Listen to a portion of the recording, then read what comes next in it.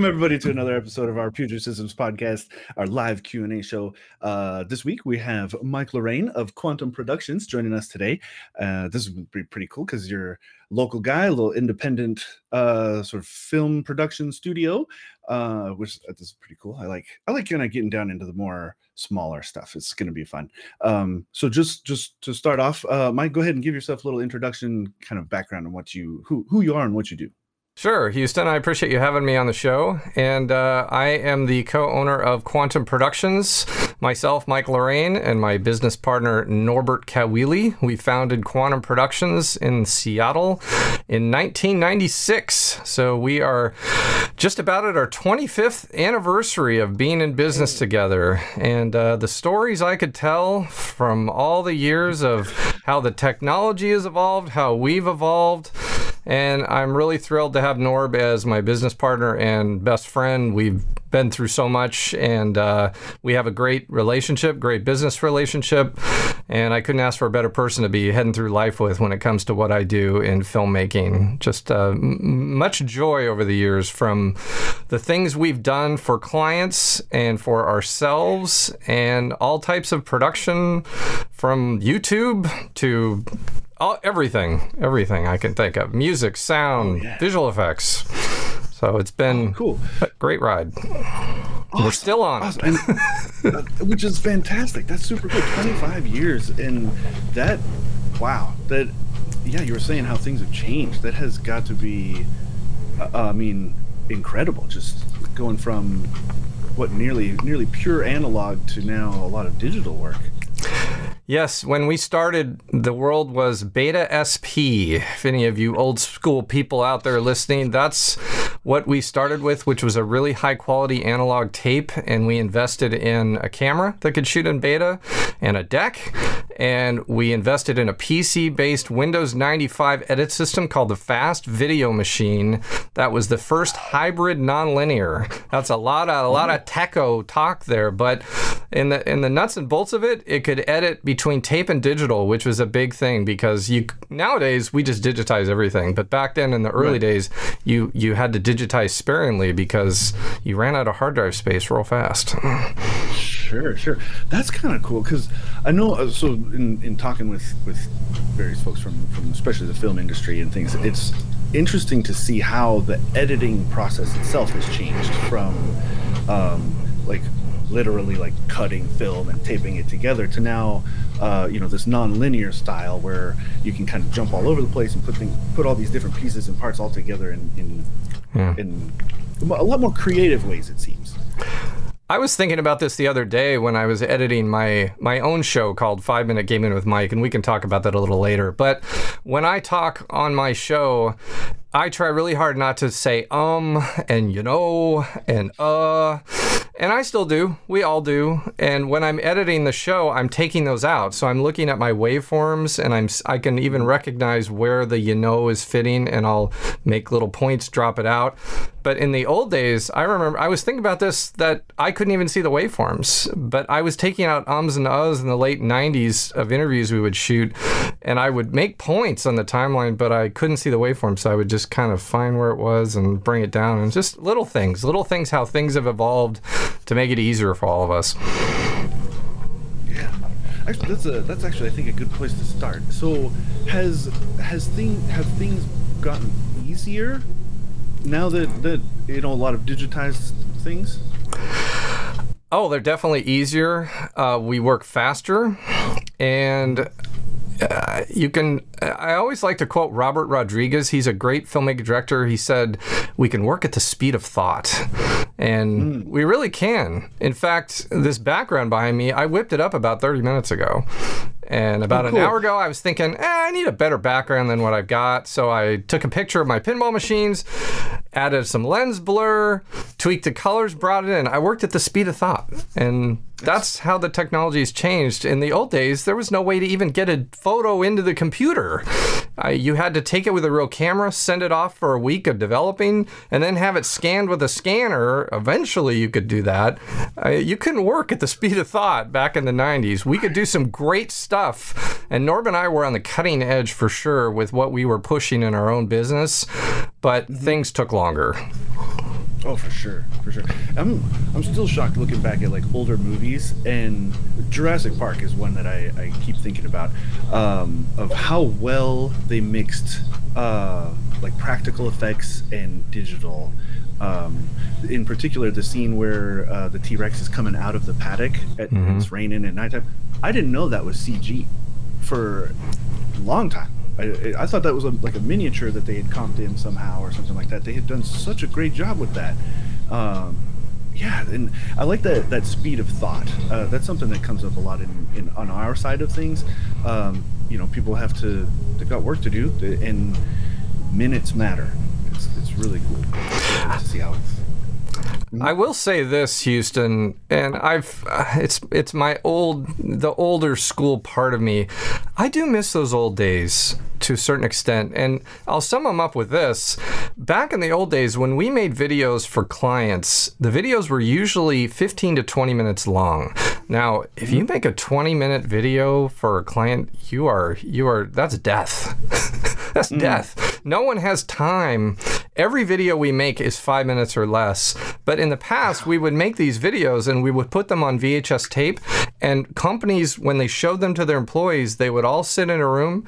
And guess what? They would all just watch it.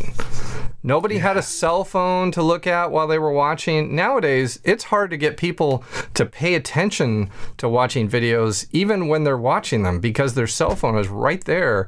And it's like their eyes. I mean, I've watched people, you see their eyes going back and forth. And the first thing I think any of us do now is when someone says, hey, check out this video, you look at how long it is. And you think, how much of my life am I going to lose watching this video? Yeah, that's an interesting point, especially the Justice League Snyder cut just came out yesterday. That's right. That's 4 hours. 4 hours. And black and white. Right. Let's see. Or 4:3 too. That threw me for a second. Wow. I wasn't because it turns out it was originally filmed for and edited for IMAX, and so it kind of makes sense. But I was unexpected to watch that on a widescreen with bars like that. But that is an interesting point. There seems to be it's weird. I was cool with 4 hours or like the extended cuts of Lord of the Rings and stuff. I'll sit and watch a cool thing for 3 hours, but definitely see that in my kids and stuff. It's TikTok, right? 1 minute videos all the time, and I don't know how I feel about it. Well, if you don't mind, I can sum it up into 2 words. And I learned this because I have friends that are YouTubers. And someone sent me a link it explained everything to me better than I'd ever heard. It's called active and passive viewing. Now, passive viewing is when you sit down to watch Jurassic Park, right? You sit on the couch, you put the disc in, or you dial it up on Netflix, and you watch it. You're a passive viewer. You're focused and you're relaxed. But watching YouTube videos is called active viewing, meaning you're usually at your computer, your phone, you're active. You're not sitting at the couch with that focus.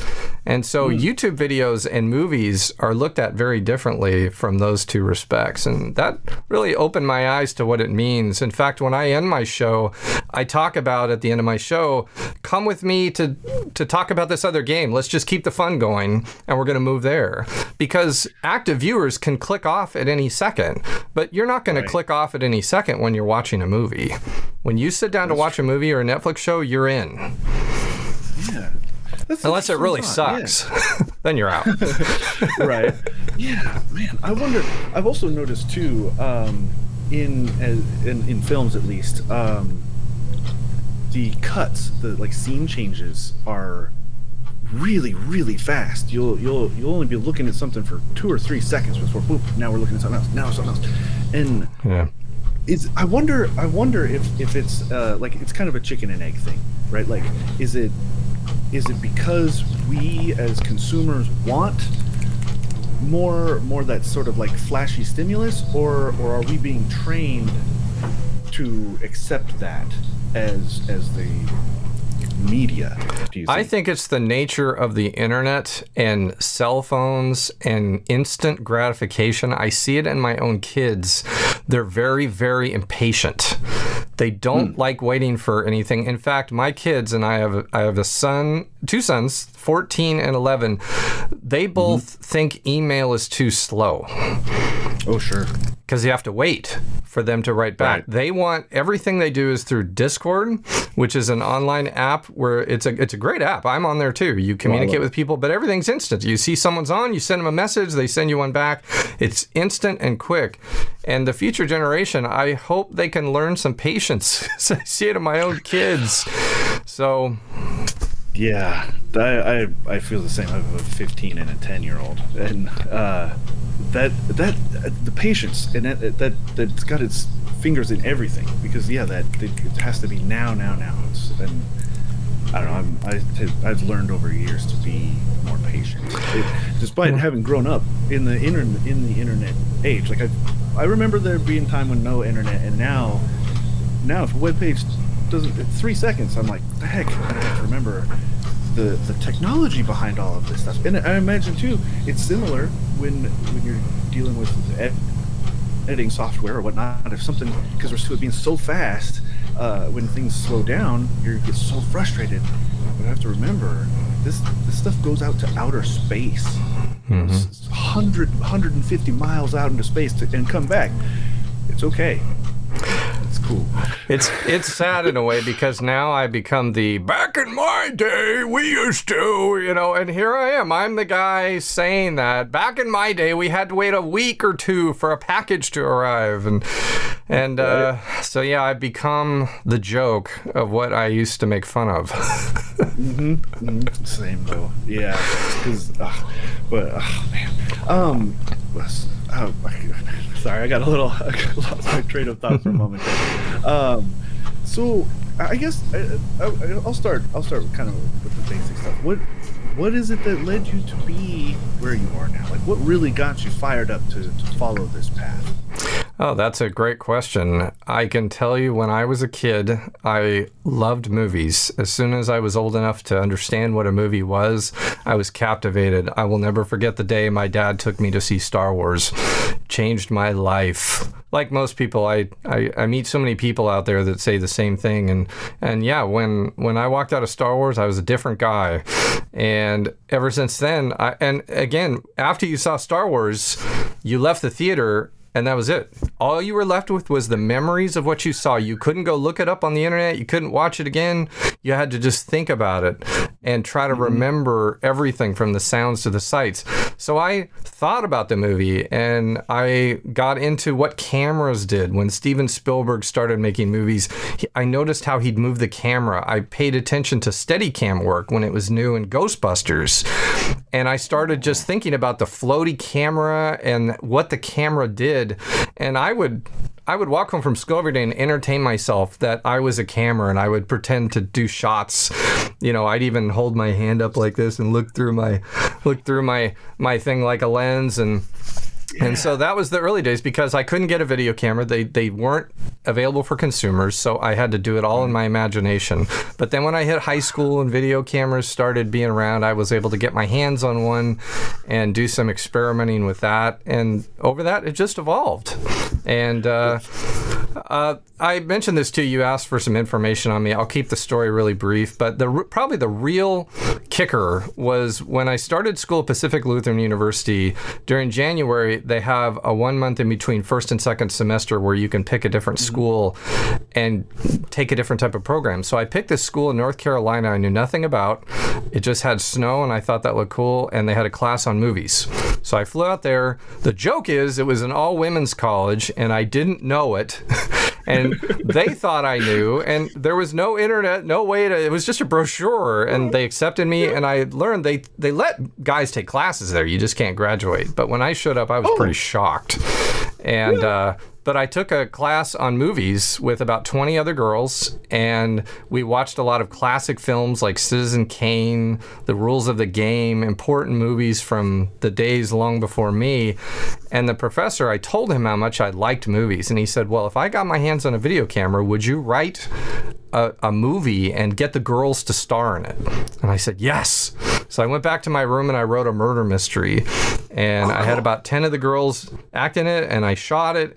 And the way I edited, I just had 2 VCRs. So I edited from the camera to the VCR, and all the edits have all kinds of messy artifacts on them, but it didn't matter. I was so motivated and so excited.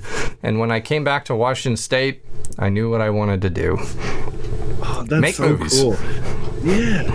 I'm curious about the business side of it. So how did that get started? And what are some of the early kind of hurdles for say somebody wants to start their own kind of thing like you've got? What kind of troubles did you have? Well, and it's different now than it was back then. Back then, it was a much wider difference between the people who could do professional video and the people that couldn't. Nowadays, anybody can shoot video. Anybody can edit video. Now you just have to learn good techniques and ways to find people that will pay you to do it so you can make a career out of it.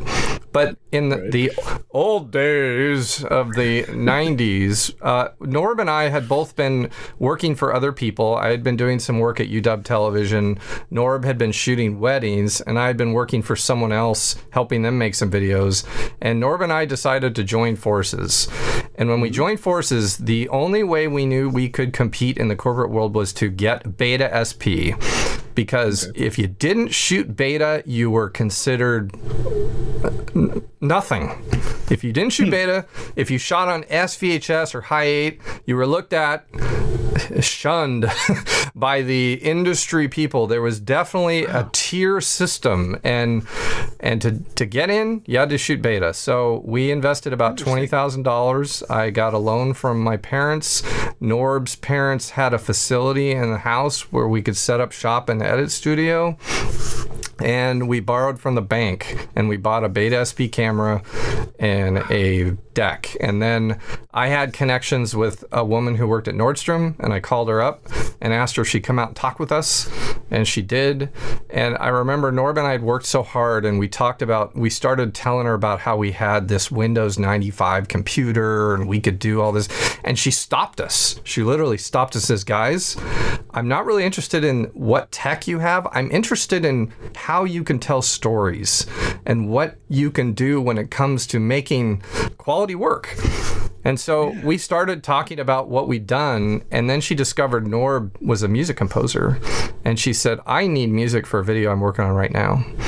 And that's how it began. So Nordstrom was really our first big client. And then we started working for Safeco Insurance because Norb knew someone at Safeco. Okay. And so it was a number of things. We invested and borrowed money and got the technology to where we could compete, but then we had people who helped us. And I would say that for anyone out there is you need to understand the technology, but you need good relationships with other people to help you and hopefully lend you into meeting companies that will hire you and pay you for your work so you can pay the bills and earn a living and grow and buy more equipment, and it all evolves. So, and now the technology is there, anybody can do it, but it's hard to, there's just more people doing it. So it's harder to find clients that will pay you and respect you for what you do. So, I don't know, how was that?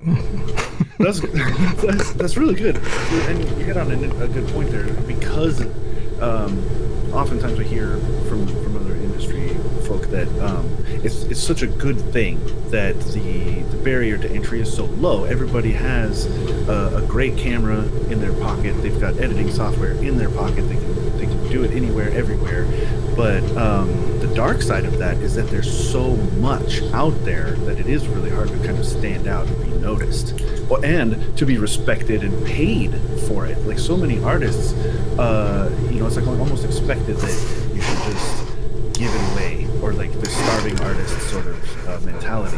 That is the hardest thing, Houston, is the work for free versus getting paid. The hardest thing. And I have had so many talks with people over the years, and I've had plenty of people who've wanted me to do work for them and not want to pay. And fortunately, we have enough clients out there that respect us and help keep us alive and understand that, we all need to be paid for our work.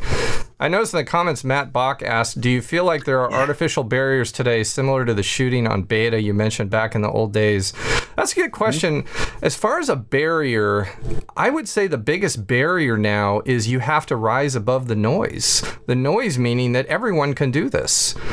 On the Facebook page, there's a group called Production Peeps, and whenever someone posts for a job, I mean, there's 10 to 20 people all chiming in. I can do it, I can do it, I can do it. And of course, when someone posts for a job, they usually don't post what they're paying.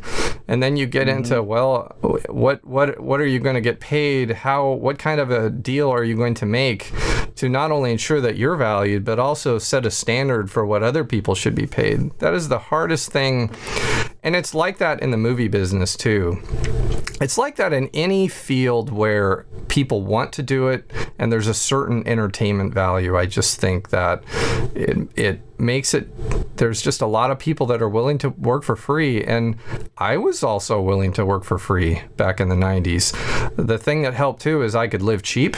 I didn't have a family. I didn't have a lot of bills to pay. So the young people out there who are now in that boat where you're living cheap, I encourage you, pick your right things and do some free stuff. If it's the right thing and the right relationship and you feel like nobody's going to take you for granted, the hardest part is sometimes people get you for free and then they don't ever want to pay you. Right. So, not sure if that answered that, Matt. That's a good and tricky question to answer, but I think the barrier summed up would just be rising above everybody else. And how do you recommend someone to stand out? Like, what do you find to be the best way to do that? Learn as much as you can. YouTube is one of the greatest things about YouTube is it'll teach you anything. I didn't have that growing up. I had to, if anything, I had to buy some books, and I just had a lot of trial and error, and I had to figure out and solve problems. But YouTube can help you learn quicker. And then I would say for the young people out there, again, and I'm not sure who the audience is here, if it's, if the demographic of people watching the show, but I would say for the younger folks, make relationships with people, work together. If you love production, you can't do it yourself. Get a good team and each take on duties. And the greatest joy in my past is the memories of the people I've worked with on productions, videos, movies. To me, that's everything. And so for someone trying to figure this out, learn a lot, work hard, give yourself things to do after you learn something to try to challenge yourself to figure out where you get stuck. But then make friends. And with the younger folks today, I see this, they want to do everything through texting. They don't like to talk, but you have to talk. Just like Houston, you and I are talking. Imagine if we tried to do this by texting back and forth, the show. I don't type that fast. It'd be hard. Voice to text. So we have a good one that I'm kind of interested in from Twitch, actually. MPR 1999, he asks, what top 3 openings of films are the best? He says mine are Kill Bill, Pulp Fiction, and Star Wars.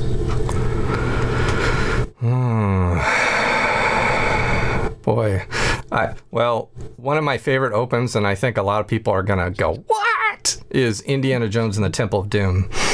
I just love that open. And Raiders of the Lost Ark is great too. That was the first one. But the Temple of Doom, I watched that open a lot. And I just remember as a kid seeing it for the first time and how they had the big battle at Club Obi-Wan. And then they get in the plane and they come out of the plane in the raft. And it was just I remember as a kid, I think I was like that in the theater watching all these things happen. So Indiana Jones and the Temple of Doom, Star Wars I would have to say as well, because when the ship comes over the camera, and here I am, I'm zeroing in on stuff when I was a kid. And when we're younger, we're very impressionable. But gosh, there's so many great films today that have just great opens. I'll tell you what, I said 2. Let's keep talking, and I'll maybe think of a third one when I can come up with a good one. Sure. I always liked the beginning of The Fifth Element. I felt was a great that scene from, I think it's like from 1934. That prologue bit was awesome. It was great. The Fifth Element's a great movie. I've seen it many times, and I have to laugh about that open scene because that has Luke Perry in it, and Luke Perry is in that movie for about 5 minutes, and yet he's one of the top names that come in the open credits. I always thought it was very odd. Oh yeah, that's right. It says, and Luke Perry, and he's after 5 minutes, you never see him again. Right. I wonder. I'm not sure what year that had come out, but I wonder if that was still all, like kind of on the tail of 90210. So he may have been a little bigger at that point. One of the things that's the best about the friendship Norb and I have is we love to quote movies, and we've done it our whole life. We'll quote a movie line to just sum up a certain situation where then from The Fifth Element, a lot of times we say, "You want some more?" That was the robot bartender. He says, if I maybe ask him if he wants some more, I'll say, "You want some more?" So it's one of our subtle little things we do to entertain ourselves. I quote the Thai guy a lot. Grandfather say, never rain every day. This good news, guarantee. You're fired. And Gary Oldman had a great accent. These cases are empty. Man, I'm shocked that they got Gary Oldman for that movie. That had to have been like 60% of the budget. Yeah. And multi-pass. Oh man, we could go on and on, couldn't we? I love that movie so much. It's like it fights for top spot for the Princess Bride for me. Two most favorite ones. Sure. Here's another question from NPR 1999. He asks, have computers and CGI overtaken real filming and storytelling?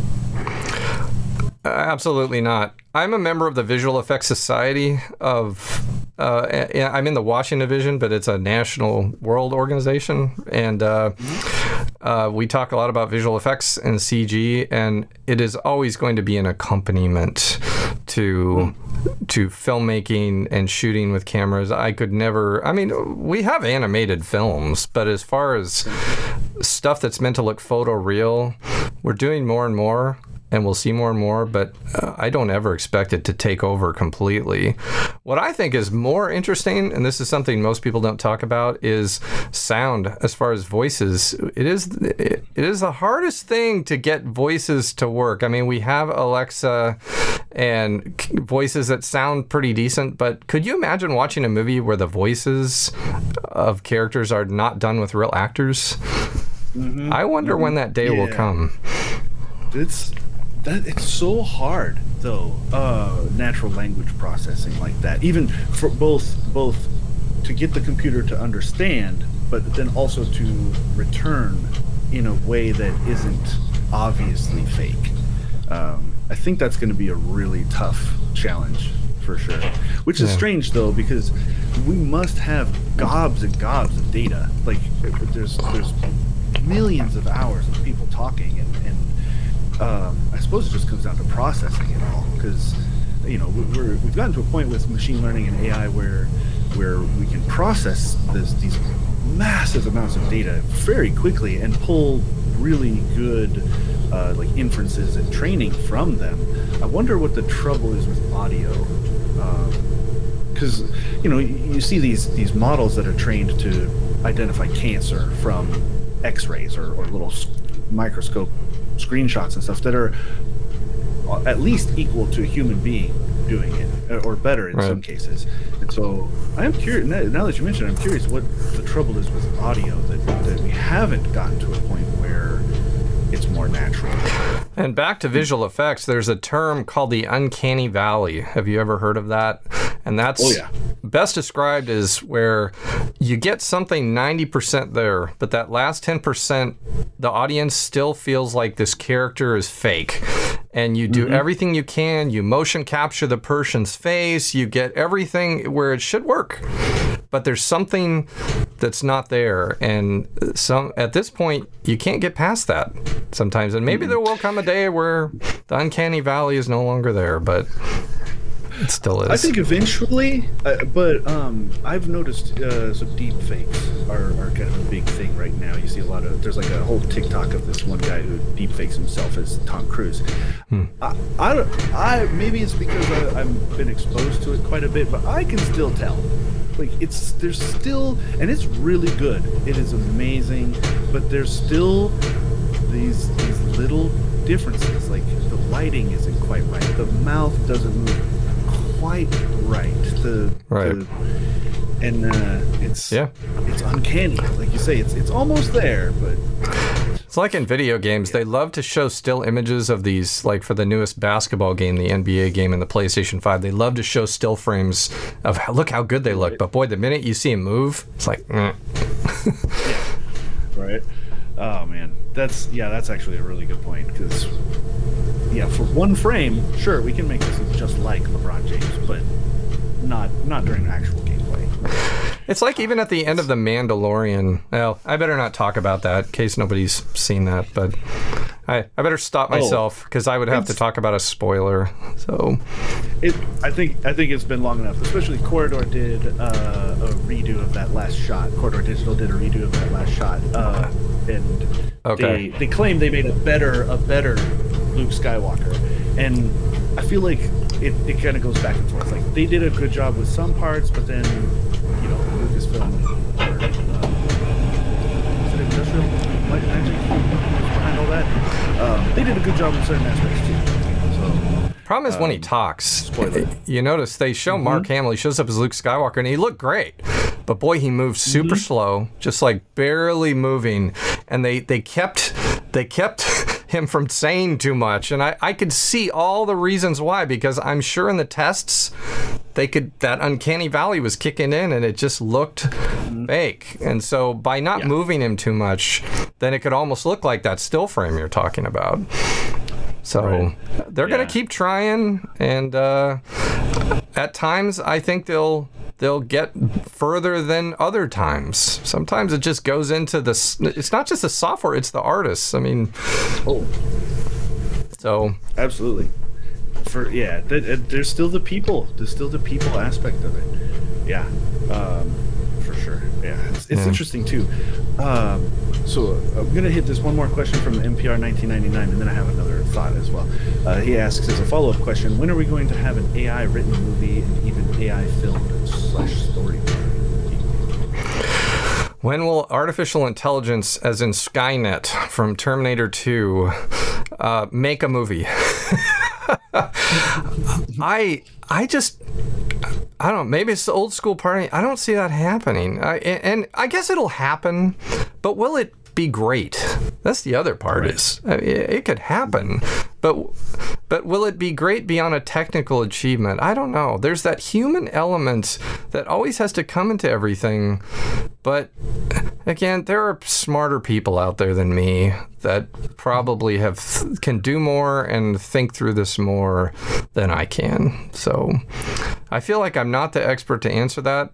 All I can do is answer it based on my life and experience, which my life and experience doesn't account for all the other life and experience out there. So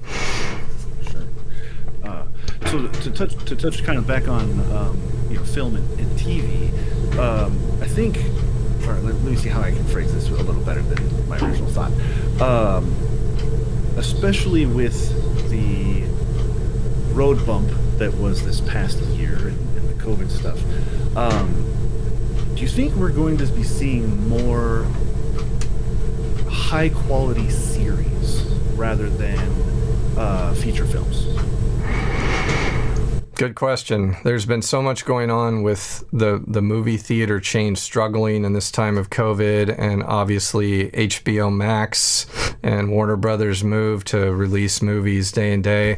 I was listening to another show talking about that Disney is changing its bargaining with movie theaters on the way it releases its films.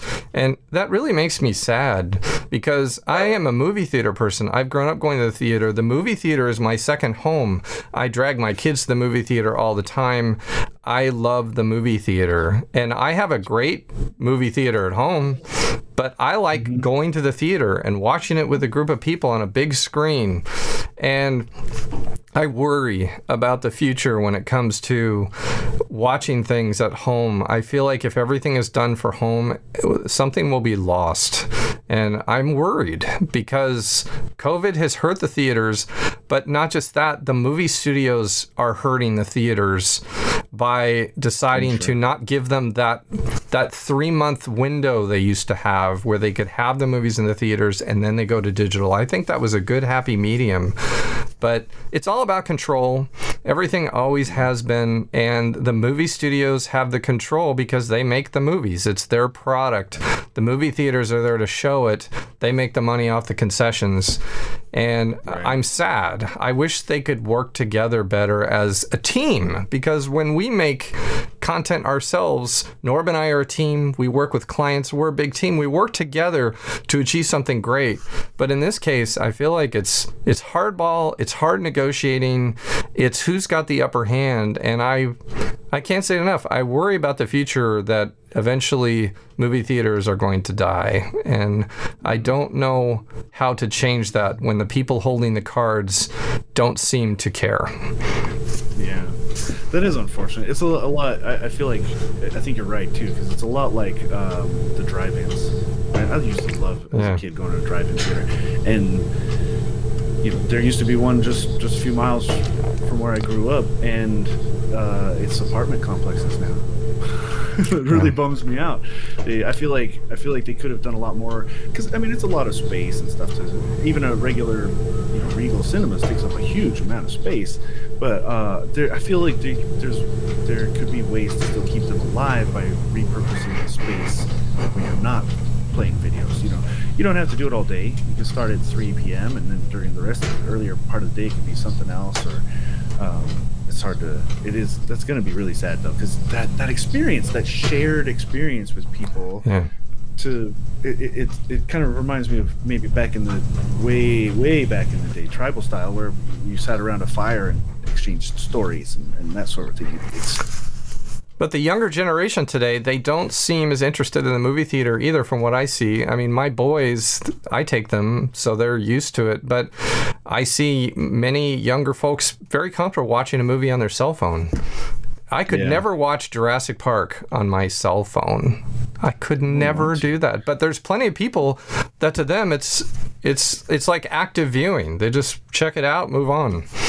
So I don't know. As a filmmaker myself, I am worried about that. I think what Norb and I do is fine because we do movies for businesses, and there's always going to be a need. A business will always have a need to communicate to people, and that's through storytelling, where we interview people in that company and we show what they do, either for marketing or training. And I feel very secure about that. I had to think that through about 10, 15 years ago when things were changing. I thought, I think we're going to be fine, because even though the technology is changing, you still have to tell a story the same way. We film people talking. We just do it digitally instead of analog. But when it comes to movies, I don't know. And, the great thing is it's easier to make a movie today than it used to be. Sure. But there's so many movies. So how do you rise above the noise? And how do you get people to see your film? We made a movie called Frayed. In fact, if you don't mind, I'm going to just give that a quick plug. Go for it. There is the disc right there, Frayed, released by Lionsgate. You can get this on Amazon, watch it on demand. We made this all in Washington State. I would bet anyone here watching has never heard of it. And this movie is liked. If you like horror movies, Frayed is well liked by a lot of people, especially if you like old school horror. Most people who watch it think it's great, but nobody knows about it. It's the nature of how things are today. Yeah. Well, hopefully you'll blow up a little bit from this. I think that'll be a lot of fun. Halloween's a good time to check out Frayed if you're. Sure. But yeah, if you like horror, check it out. I did the visual effects for the movie. Norb was the co-director. A lot of blood, sweat, and tears, and heart, and soul, and money went into making that film. So please check it out.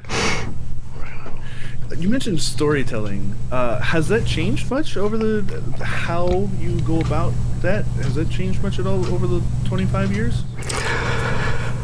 I think storytelling is creative, and there are so many ways to do it. As a matter of fact, the timing of your question, last night I watched the movie I, Tonya, which is a great movie. And that is very different type of storytelling than I'd ever seen, where they interviewed Jeff Gillooly and Tonya Harding and asked them about their accounts of what happened. And they both told such conflicting stories. The writer decided to let the actors tell their stories both conflictingly in the movie. Never had been done that way before. It was super clever storytelling. Highly recommend that film. And I've never seen storytelling done like that before. So again, storytelling, I think, can be told so many ways, and it's just creatively up to the storyteller. There's no rules. There's no way you have to do it. You do it the way that I think is just entertaining and fun and works for the audience. I think if you can have humor in your storytelling, that's always good. It's never good to be too serious. And humor is a risk because obviously if it's not done well, it can fall flat. But I've always noticed, even with my boys, they love stuff that's funny. And I think a good balance is great. I mean, the dark comedy is something that evolved, I think, from the 90s on as I was going through my own career. And so I don't know if that answers the question very well, but I would just say storytelling, there's no rules to it, but it just tell a good story, and get to the points, and just understand your audience might be a little more patient than they used to be. Sure. That's true. I'm curious, what's been your favorite project to work on? I have so many projects. It is a tough one. Probably, I would still say the favorite project is sometimes the one that's the hardest, because you have a lot of problems to solve, whether they're technical or just from getting things shot. It's hard to film when you're out on location, especially if you're on a low budget. And there was a video we did for Safeco called Caught in the Web, Staying Safe in Cyberspace that Norb, when he's watching this, I'm sure he would nod and agree. It goes down as one of the best because we had the hardest time making it. I had to do computer graphics, 3D animation using 3D Studio Max at levels I'd never done. And we had to film in a home where the client's wife didn't know that when you film in a house, you bring in a crew of 10 to 15 people and there's wires everywhere. And she was going crazy when we were trying to get these scenes shot. She wanted us out and we had to then quit. It was all this stress and pressure. But in the end, it all worked out great. Even the wife who didn't want us there had us back for a premiere showing of the film. And I look at that one with very fond memories because it represents a time where I was not comfortable with what I was doing. I was teaching myself 3D animation at the same time we're trying to make stuff cool. Norb is pushing me in ways that I sometimes regretted, or resented because, and he was right on every account because I was still trying to figure out what I was doing, so I didn't do things and he would point them out. And the long-term joke with this that I'd say, well, it looks good on the small monitor. I know on the big monitor there was fun, but look at this tiny, it looks fine. But it was all because I was just stressed. So, but in the end, Norb and I both look back at this video, and I'm sad to say you can't see this one. This was done before the internet. It was about internet safety, but that was before you put videos on the internet, but it's never been out there. So it's one of those things that we have, and sadly, very few people have seen. But even today, I think it's an entertaining one to watch. So that would probably still be one of the greatest. You sent me a few links to some of the projects that you've done with Puget Sound Energy, which were actually kind of fun and funny. How does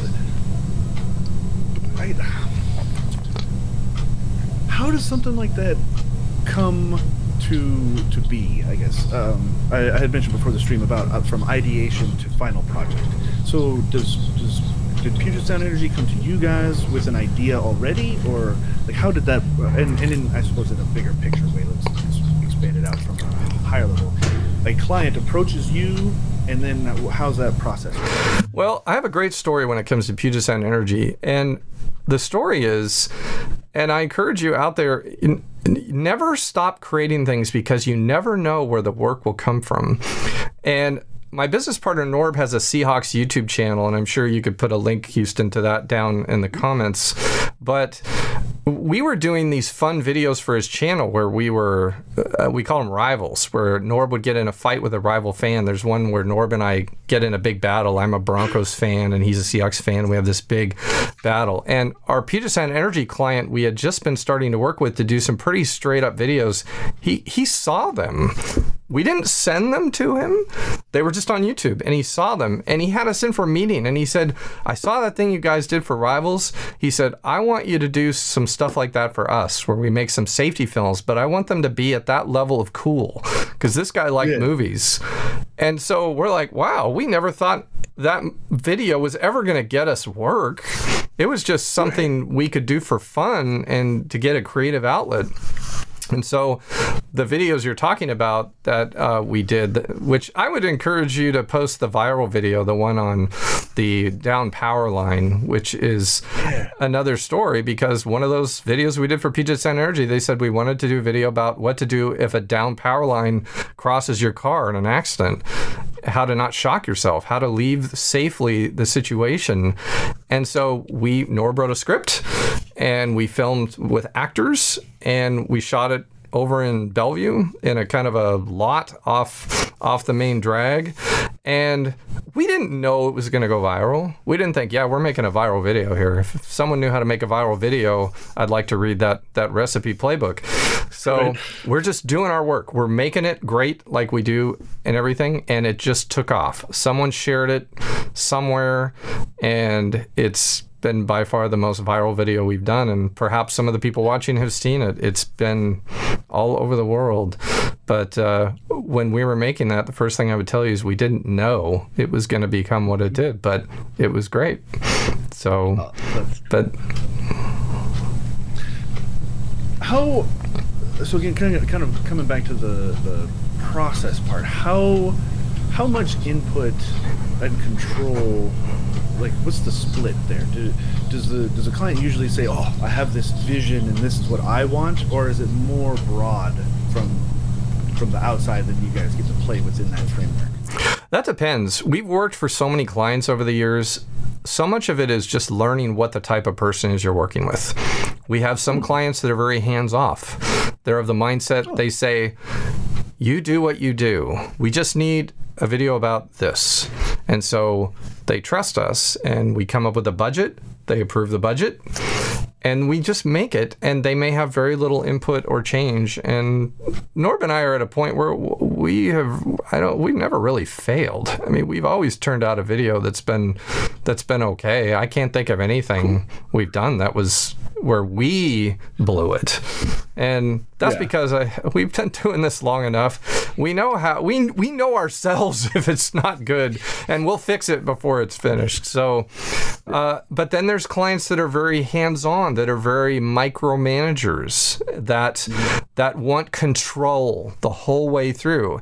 And we work with them just fine too. We learn to read our audience, and our audience being the client.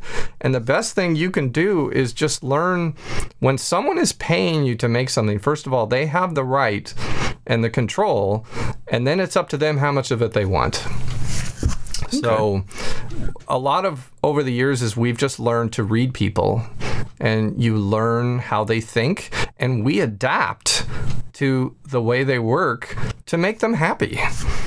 And that's important because we are work for hire, and we need people to like our work and like working with us, so they'll use us again. So we work very hard to make our clients happy, and I am proud of that. I give advice to my own kids. I says you gotta make sure that when you work with other people that they whatever you do, they look back and say that person was great to work with. So I would just say I feel similar about our work.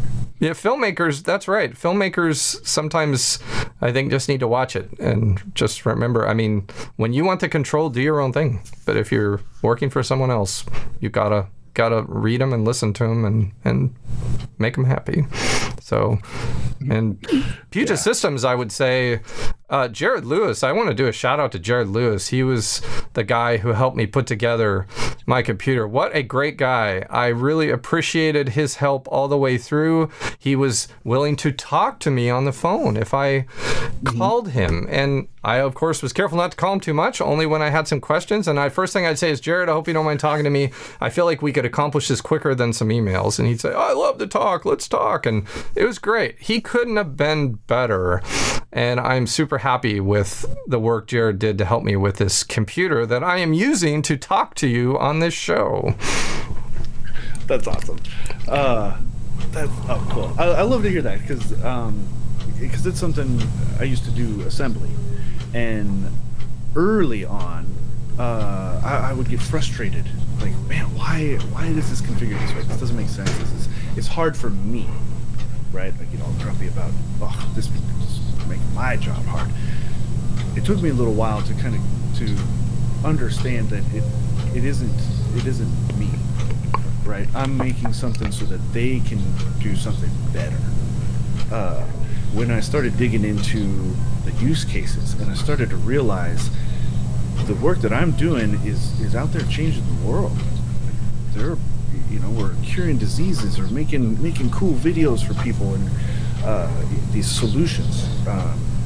And it's hard for every step of the line. It's tough for me to do this part. It's tough for you to edit and film and write and direct. Everybody has their tough part, and I'm just trying to make it a little easier for the next person down the line. I was looking at the comments on YouTube. Kentucky Ranger asked a question. Have you ever walked away from a client? If yes, why? Good question. We have not walked away from a client. We have had clients that have decided not to pay us based on our arrangement, and the relationship has ended. That has happened very rarely, but it's happened a couple times, and I look back at those times in my career, not real great. Definitely took me to some low points because I trust people, and sometimes some trust was broken. I felt like I'd been taken for a ride. Rarely happens.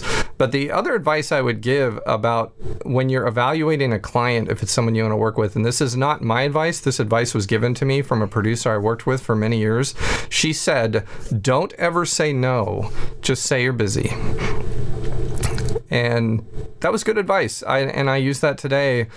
Just say you're busy. If you don't want to work with them or you're not sure, just say you're busy. But it's much better than saying no. So I would just say that's advice I got that I use today. Yeah, I like that. I like that because it kind of leaves the door open a little bit. Just in case things may change or because maybe it's just a person that is difficult, not the company at large, and so it still leaves an opportunity to maybe work together in the future if things change. Right, because really you might be saying, if you say no, it might be under false assumption of this person who you're still getting to know, and maybe over time you get to know what they're about through other ways. And so by saying you're busy, you haven't burned a bridge when you may not have understood the bridge in the first place. Dig it. That is really good advice. I like that a lot. That is really good. I was also curious. So 25 years you've been doing this. Has it been difficult to keep up with the changes? Because it seems that things are changing more and faster, even just the last 5 years. Yes, it has been difficult to keep up with the changes, but I am up to the task, and Norb and I are going like crazy to keep with the changes. And should I say this?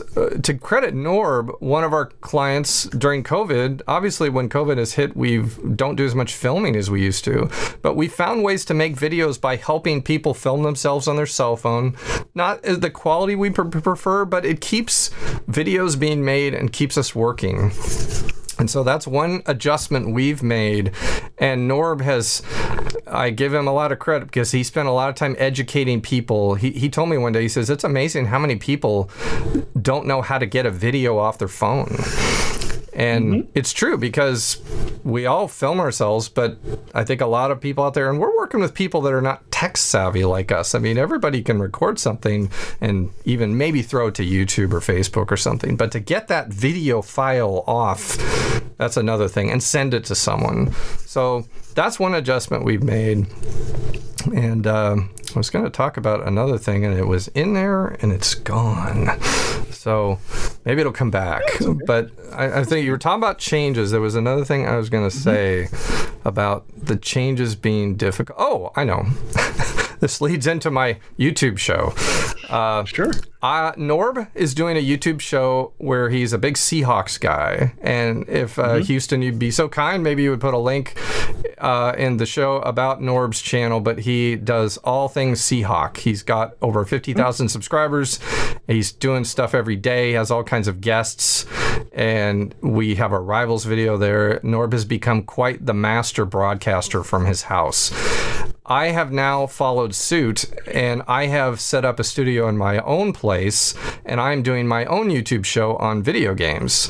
I have been playing games my whole life, and so by doing this, I have learned vMix, which is a great software. I started on OBS Studio, and I still use OBS, but vMix allowed me to take things to the next level.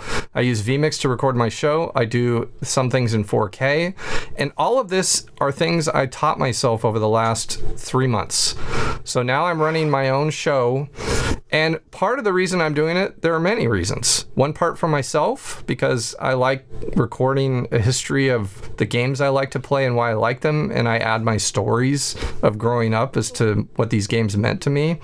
Another thing is, I'm hoping it'll be something my boys might watch someday. Another thing is, I'm hoping it will entertain people now. And another thing is, it keeps me in tune with what many people are doing right now, which is making their own shows and doing live streaming and having guests on a show, like I'm a guest on your show. So to answer your question about adapting with the changes, the biggest thing I've done is really followed Norb's lead and am doing my own YouTube show now. So I would appreciate any of you out there who like video games to maybe give my show a shot. And I'm trying to grow it. I am podcasting it as well as on YouTube, and I have a playlist of all the shows I've done. I've done 85 shows already, and there's about 60 to 70 on YouTube. I have them queued, so they release every Monday through Friday, 5 o'clock. So my show is 5 Minute Gaming with Mike, 5 days a week, 5 p.m. So I love it. Thanks for letting me plug that. Oh yeah, no problem. I've learned that for myself personally, live content is the jam for me. I get so anxious and nervous and weirded out when I try to do pre-recorded content. I don't know why. I think it's mostly because I don't have time enough to think about kind of what I'm doing when it's live. It's just me, thought, mouth, done, and there's no going back. And I've tried to do a few YouTube videos. I've done some reviews and stuff, and it's too nerve-wracking for me. So I applaud you 5 days a week. That's awesome. That's amazing. It's good to set goals for yourself. So that's one of my goals, is to keep this thing going, and I'm learning a lot from it. You get things out of anything you do, and so like I said, 3 months ago I didn't know OBS or vMix. And now I do, and I know it pretty well, and it's great software, and I can even recommend it to others. And I've been doing that. So, yeah. Kentucky Ranger on YouTube has another great question, or I think he had one previously. Has a great question. While modern editing technology and techniques are awesome, is there any old school stuff you use over the new stuff because you personally like the results?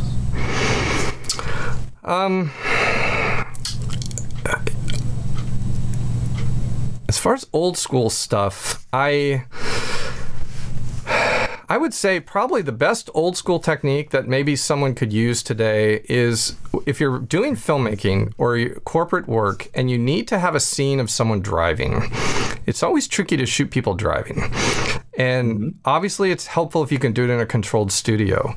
But what I encourage you to do, the trick I think most Hollywood studios still follow that never turns out very good, is they use green screen. Sometimes you have to. We've done it too.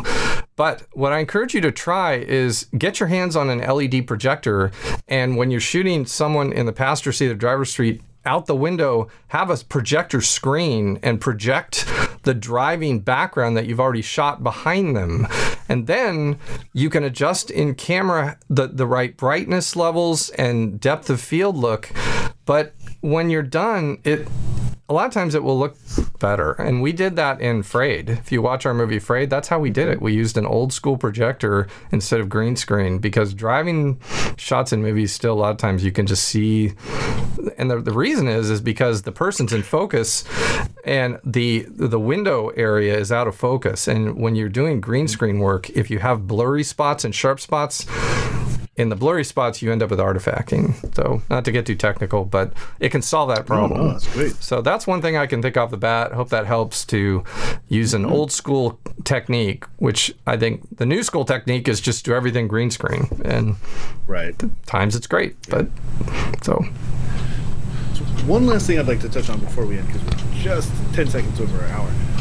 What are your thoughts on virtual production? Virtual production, you mean, give me an example of what you mean. So there's kind of there seems to be two different angles for it. You have sort of the Mandalorian style, where they have like those giant LED screens, or the stuff that folks like Matt Workman is doing with Unreal, where it's kind of like a green screen cube almost, or a volume of green screenness, and it's just one person kind of in this space, and then in production it's a video game scene or something like that. How do you... Yeah, virtual production is amazing, and The Mandalorian is what I was thinking of when you asked the question. And really, what they do in The Mandalorian is an extension of my story about the video projection trick in the driving. Because in The Mandalorian, they're using these huge screens, and they use the Unreal Engine to put these backgrounds behind them. But the great thing is those screens are emitting light, and the light wraps the actors correctly to where there is no green screen anymore. They really look like they're in the world, and it's great on all levels if you can afford it. Obviously, that's a super expensive type of production, but it's the same thing. I think virtual production is great. Another thing I saw recently, maybe it's going viral right now, but there's a YouTube video out there where they flew a drone through a bowling alley, and they did a bunch of circles, and so many people are convinced they did tricks, but they didn't. It's a pilot who flew it, and it's amazing. And he used virtual glasses so he could put himself in the cockpit seat of that drone and fly it through these very tight spaces. I thought that was just awesome. So I saw somewhere they took 11. It is a one take shot. Like it is. There's no cuts, but it did take like 11 tries to get it right, and that's something else too. Those first person, the FOV drone stuff is amazing. Like the racing that they do and that sort of stuff. That's wow.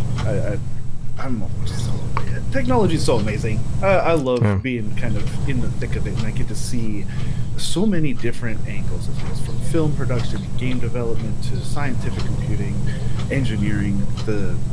Especially Unreal Engine is blowing my mind. Architectural visualization, the film industry, the game stuff, everything from real estate to like that scene from Jurassic Park where he's manipulating the genome thing with the AR faceplate, but that's like real now, and it's so cool. Yeah. We live in very exciting times. I'm endlessly fascinated. I agree. All right, let's see. No other questions at the moment, so I think that'll take that opportunity to wrap it up. So we'll say thank you, Mike, for taking this. Went really, really quick. I kind of want to talk to you some more. Maybe we'll have you on again in the future. I'd be happy to be back if you'd like that. Oh, cool, awesome, thank you, and thank you for taking the time out of the day to join us today and share some insight into the industry and what you do. This was a great talk. Thank you very much. Well, thank you, Houston, and thanks to everyone at Puget Systems for making us some great computers. Oh, for sure. And I'd like to thank the audience as well for joining us today. We do this every Friday now, and we have a bit more of a mix, a potpourri of content coming out on our Fridays. We have industry experts like Mike come on, and we sprinkle in some of our own experts internally as well. We now also include our consulting department and support. So it's labs, consulting, support, and industry experts as well. So everybody can mark your calendars for Fridays, 1 p.m. Pacific time. every Friday, as long as I am available, I suppose. And so we'll see you all next time. Thank you very much. Bye. Bye.